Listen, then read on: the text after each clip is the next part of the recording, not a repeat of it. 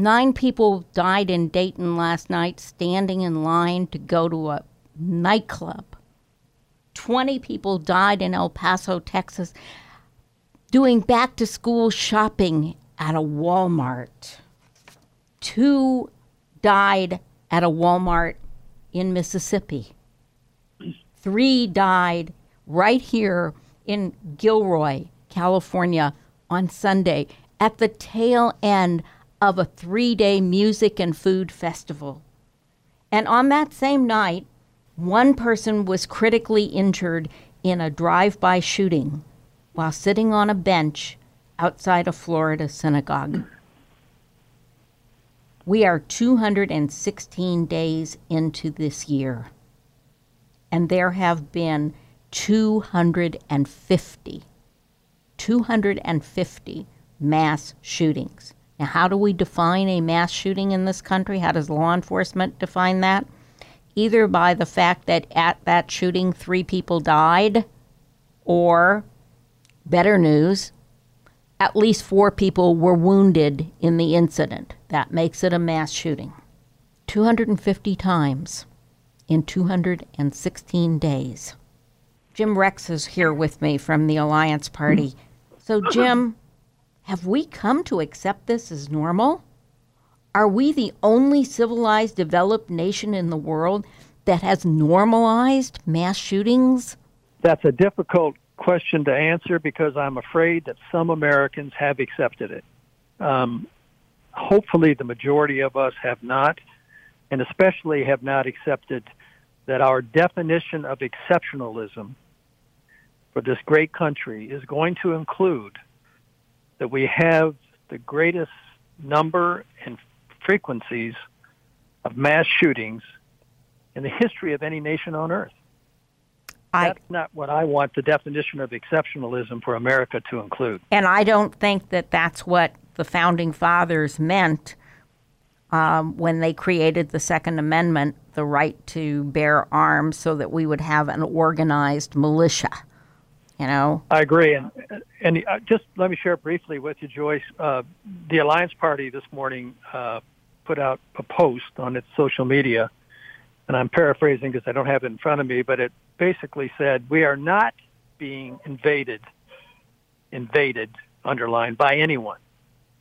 Americans are using weapons of war to kill Americans. And what we really need to discuss is the need for background checks for our elected officials, because their rhetoric and their lack of constructive action are now our most deadly weapons of mass mutual destruction. It goes to the Alliance Party's position on transparency for candidates in terms of what their sources of funding are. The NRA, in my view, I'm going to get hate mail for saying this, but the NRA must either come to be again what it was, an advocate for sporting, or it must be erased, because we can't go on saying that banning military-style assault weapons, not letting 20-year-olds with adolescent brains buy those guns, is going to infringe on your right to self-defense or to a rifle to hunt. We just can't allow that to continue, can we? No, and the NRA no longer represents either gun owners. The majority of gun owners say, I'm one of them, by the way, say that they believe in universal background checks. They believe in controlling assault weapons. They believe in regulating or doing away with high-capacity bullets. So they don't represent their membership, the NRA membership. They don't represent gun owners. They don't represent the majority of Republicans on those issues. They represent their donors. They represent the gun manufacturers. Yeah, I think you're right. They're members who do contribute dues do not support them. It is the big gun manufacturers. And like you, every man in my family is a gun owner. All of them legal registered weapons. None of them semi-automatic assault rifles, I should add. But, I would go one step further. I would say, if you want to drive a car, you've got to have a license. You have to prove that you know how to use that weapon effectively and that you're going to use it for good purposes. Why don't we similarly license guns? Why don't we have one universal standard for gun ownership and background checks so that you cannot go from California that has very, very strict rules to Nevada, which has almost none, and buy a gun and bring it back to California and kill and maim people. Well, I know there's at least a couple of Democratic presidential candidates who are recommending that. I think Cory Booker is recommending licensing firearms.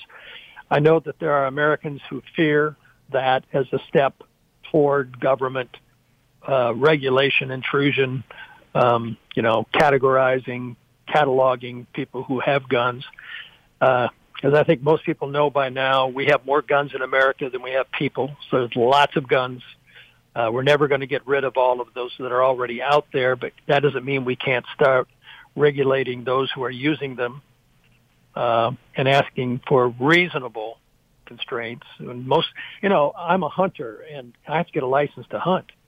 I'm a driver, as you said. I have to get a license to drive. I mean, I actually have a concealed weapons permit. I had to go through extensive training and instruction, and it was learning the rules and the laws as well as showing that I knew how to responsibly and safely use a firearm. So all of those things, I think, could be added. And then the other thing is there is no hunter in America who uses an assault weapon to hunt. There's no need for a weapon of war to be in the hands of civilians. I would agree with you. We've just got to, and I can tell you, I grew up in a rural area. I know the vast majority of Americans who own guns use them responsibly. They see them almost as a tool, especially if you're a farmer or somebody who lives, out west or in Alaska or someplace like that. Those people are not a threat to their fellow Americans. And they would go and get the license. They would. Most of them would. And look at Canada. More Americans ought to take a look at what other countries are doing that separates them from us. But, Canada is a very rural country, lots of hunters, long tradition of hunting and using of firearms. But you can't get a handgun or an assault weapon in Canada unless you're in the military or in law enforcement. And you can't even put a rifle in your vehicle and transport it unless it's a month before or a month after hunting season. They understand that hunters need to move around to pursue their game and their sport, but not 12 months out of the year. And so there are some reasonable things you can do. Canadians do not object to that, and they use firearms responsibly. They have a long hunting tradition, but they don't have mass shootings like the United States. I think that's true, but if we talk for a moment, let's talk for just a moment about the impact of social media in terms of, what you see in these shooters. We don't know yet about Dayton, but certainly in Gilroy and in El Paso, and we can probably assume on Sunday the same thing was true in Florida, that these shooters are very young. Yes, they're all the Dayton shooter is 24 years old. They all just this week, all the shooters fit the same profile. Basically, 19 to 24 years old, young white males who are obviously perusing these websites such as 8chan that are these anonymous imaging boards where a lot of this rhetoric and this hate gets fermented. And the shooter in El Paso posted his manifesto on there on that website. We're not calling it a manifesto. What are we calling it? We're calling it an essay. Okay, so whatever it was, his essay was posted on this 8chan website, and it seems to be there's a lot of angst amongst these young, late teen, mid to early 20 white males. You've been reading the script again, haven't you? And I think it's a good idea to make it harder for kids who are in these situations where they have this angst and they want to take it out on the perceived others. I think it's a good idea to make it harder for them to obtain a weapon, but that's even if they can't get AK-47 or AR-15 or whatever, they can still do things like what happened in Charlottesville. Just run over a pack of people that they don't like. And to me, that's the underlying problem and the root cause of all this. The guns don't do it. The kids do it, and the kids are, they're under a lot of peer pressure.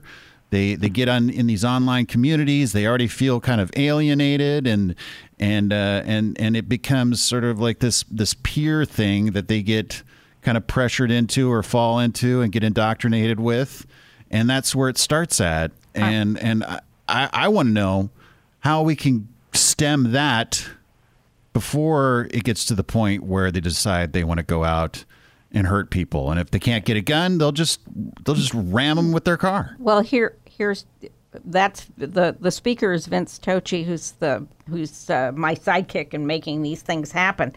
I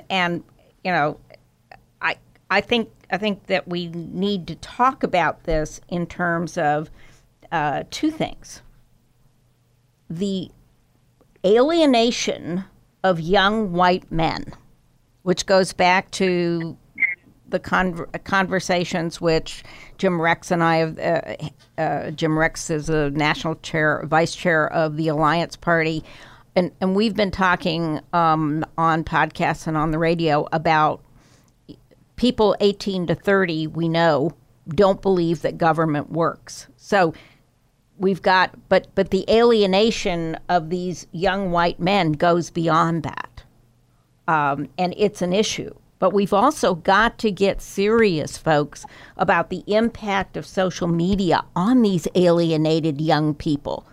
And they get into these filter bubbles and they get reinforced. And so, Jim, one of the things that came up in the aftermath of El Paso was that this young man had posted his essay on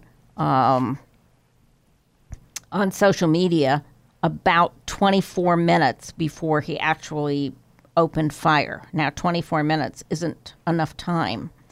But what if the FBI actually had the power, and it does this in some international, and the concern about overseas and extremist sorts of, well, we call it, this is extremism. What I'm trying to say is we have long worried about the so-called Muslim radicalization, the ISIS movement, and certainly the FBI has some powers to surveil some of that electronic messaging because it's international. But should we give the FBI the ability to go undercover into these social media sites and try to anticipate and thwart some of these people before they can before they can kill tens of hundreds of people every year? Oh boy, I tell you, my generation, I still value privacy. I worry about over surveillance of my privacy as an individual in this country.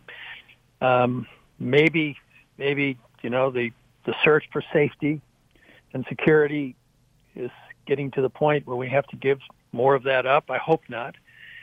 There's a couple comments about, most of these shooters are white males. Most of them are young. I've raised 3 sons. And if my memory's good enough at this stage in my life, I can remember kind of what it was like to be in my late teens and early 20s. My son still looks back on it fondly. Yeah. Well, but there are some realities about it. There's a compulsiveness. You talked about how the brain develops, and if the brains, don't develop, especially that front part in terms of judgment, delayed gratification until quite late in some people, especially in males. It can be not just late teens, but well into the mid or even later 20s. So you've got all that going for you or against you. We know that a lot of white males feel threatened in this society, not just the young ones. They see their jobs going away. They see their dominance going away because of the demographics, and that African Americans and other minorities and women and gays and all kinds of people are getting a voice, being counted as being equal to that role that white males used to have almost exclusively. So there's a certain level of that going on. And then I used to be, in my checkered past, I used to be a high school English teacher, but I was also a football coach for 5 years in a large high school in Ohio. And, young males make great soldiers. And they're great in competitive sports because it's probably evolutionary if you want to explain it thoroughly, but they like to affiliate with a group, a team. They like to see the other team, the opposing team, as, the enemy, quote unquote. In sports, you can control that. You can have tremendous competition and vigor and energy, and at the end, you shake hands and you congratulate the loser and all of that. So you can channel it during those critical years. And those critical years for young men, I think, are between the ages of about 15 and 25, right in there. I mean, all kinds of great things can happen, but all kinds of tragic things can happen too. Once they get through that stage, things tend to, get safer and calmer. And social media is stirring that up. I think you're exactly right on that, Joyce. They see themselves as being under attack. Another team, quote unquote, is attacking them, taking away their rights. They want to join the white nationalist group or this group or that group. So education, you expect me to say this with my background, but education is a part of the answer to this. If you look at these shooters and you go back, somebody knew that there was a problem or a potential problem in almost every case. And they knew it when they were younger.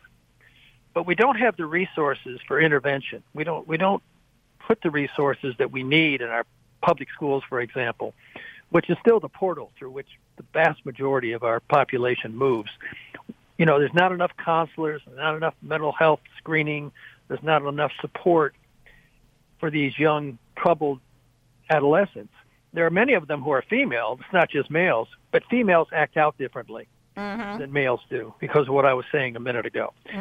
I think we know enough about human growth and development and mental health that we can, if we put the resources and make a commitment to it, we can do something about the easy accessibility to firearms, which we talked about a while ago, and I think Vince is right. That's only a little piece of it. But at the same time, simultaneously, we can get more serious about helping our young Americans grow into productive, constructive, healthy adulthood.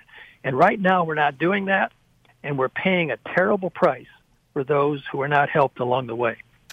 I think you're absolutely right. I think these issues on the Dayton shooter. It was just reported that among the deceased was the shooter's sister and her boyfriend were found shot dead in their car. So I don't know I'm going to speculate here, but perhaps the sister and the boyfriend had an idea of what the brother was up to, and maybe they were trying to do some sort of intervention, and they got caught in the crossfire as well. But that just came out that the suspect's sister was among the dead. Vince, can I just make a quick statement? You mentioned, about high-capacity clips and assault rifles and training and licensing certainly not being the total answer, and it certainly isn't. But this compulsiveness, this moment of anger, whatever it is that drives these shooters, if they have a pistol, for example, that has 5 bullets in it, they can do a lot of damage. But this guy, as I understand it, in Dayton, had an assault rifle, semi-automatic, probably a semi-automatic, not an automatic. But you can do so much damage in such a short period of time, and the police response to him, as I think I heard this morning, was like a minute or 2 minutes. I mean, it was under a minute. It was under a minute. Yeah. So if you can get rid of these damn assault weapons, these weapons of war, and these high-capacity chambers, you can't stop people from killing people. As you point out, they can run over them with a car or hit them over the head with a pipe wrench, but they can't inflict this incredible damage in such a short period of time. I think there's another point with the AR, with the semi-automatic rifles. It's the size and velocity of the bullet, the amount of damage that can be done. You don't really need to be a marksman. You just need to know how to pull the trigger to kill and maim. And you have to think about the seriousness of the injuries. Think back to Steve Scalise, who was shot in the hip and nearly died because the bullet ricocheted, the way the bullet ricocheted and went through his body. The amount of destruction that was done was just incredible. So I think that's another point of this. It's an important one. I just want to mention, I know quite a bit about guns and calibers and all of that. These are weapons of war, and they're designed to do maximum damage. These bullets are actually designed to tumble once they hit, not to continue going straight through. They're designed to fragment and do a tremendous amount of damage, so that even if you just hit somebody in a limb, a leg or an arm, you take them off the battlefield. And when they're taken off, there's 4 or 5 others who have to, see to them and care for them. So it's a weapon of war that's designed to inflict ultimate damage. The other thing is that a lot of these shooters, I think you will find, have never used a gun previously to shoot anything other than either a target or a video game. They don't know the damage that a bullet does. They haven't seen the result, the consequences of a cartridge. A hunter has. I'm not defending hunting. I personally believe if it's done responsibly, it's okay. But, a hunter has seen what a bullet does to a deer or a duck or a turkey or a pheasant or a rabbit or whatever it is. Some of these shooters, I think, are astounded and aghast even when they see the terror, the agony, the blood, that happens from what they're doing, just squeezing this trigger. So it goes back maybe to training again and education. Well, I think you're right. We can't get rid of guns. We can't get rid of guns, but we ought to make damn sure people know, number one, how to safely use them so they don't kill people by accident. And then secondly, they have some sense of the incredible damage and pain and agony they can create. I think both of those are excellent points. And I think there is a third point, that there are 13 million AR semi-automatic rifles running around in this country. So even if we were to ban their importation and their sale, we would still have 13 million of these. And the question then becomes, how do we get those out of circulation? Or as is often said, well, if guns are outlawed, only the criminals will have guns. I think that's a part of the solution that has to be, is we have to figure out how do we reduce the availability of the tool of choice. But I think the biggest point is the point that you're making, Jim, which is, how do we identify and repurpose and redirect these alienated young males in our society, and what is it saying? Because when we talk about their mental health, we're not saying they're psychotic. We're saying that they have societal issues, adjustment issues as teenagers. and that they need to feel, and they need positive direction during their educational years. I don't think that will completely eliminate murder in this country. But if you take away these easy options and you do more, as Jim is saying, to intervene early and often and constantly, maybe we can break up some of these filter bubbles. What do you think? I think it's part of the answer. You know, these young males are not only killing others, they're killing themselves through the opioid crisis, through suicide. We've got, other countries have mental issues also, but they don't have the mass shootings that we have. Because they don't have the access to guns. Yeah, it's that compulsiveness. It's the same thing that happens with suicide. It's that moment that you think the world is coming to an end, or your life no longer matters, or someone else's life no longer matters. That compulsiveness sometimes can pass, or you can at least minimize the damage that person chooses to inflict by not having assault rifles and by not having it so accessible, so easy to I shouldn't say easy, but too damn easy for people to make these horrible choices and to act upon them. I think you're absolutely right. It is too easy. And I think on that note, what we're saying is there is no silver bullet, to make a bad pun, to resolve the questions that surround 250 mass shootings in the United States in the first 216 days of 2019. What I think this conversation brings out as we bring it to a close is that there's no silver bullet, that it's a complicated societal and law enforcement issue, and that members of Congress need to put this front and center as human beings, as parents, as brothers and sisters, as knowing that today it could happen to any of us. And we don't want to live in a world where it can happen to any of us. And you'll find this podcast on ricochet.com and at reimagineamerica.org. Thank you. This podcast is a part of the C-Suite Radio Network. For more top business podcasts, visit c-suiteradio.com.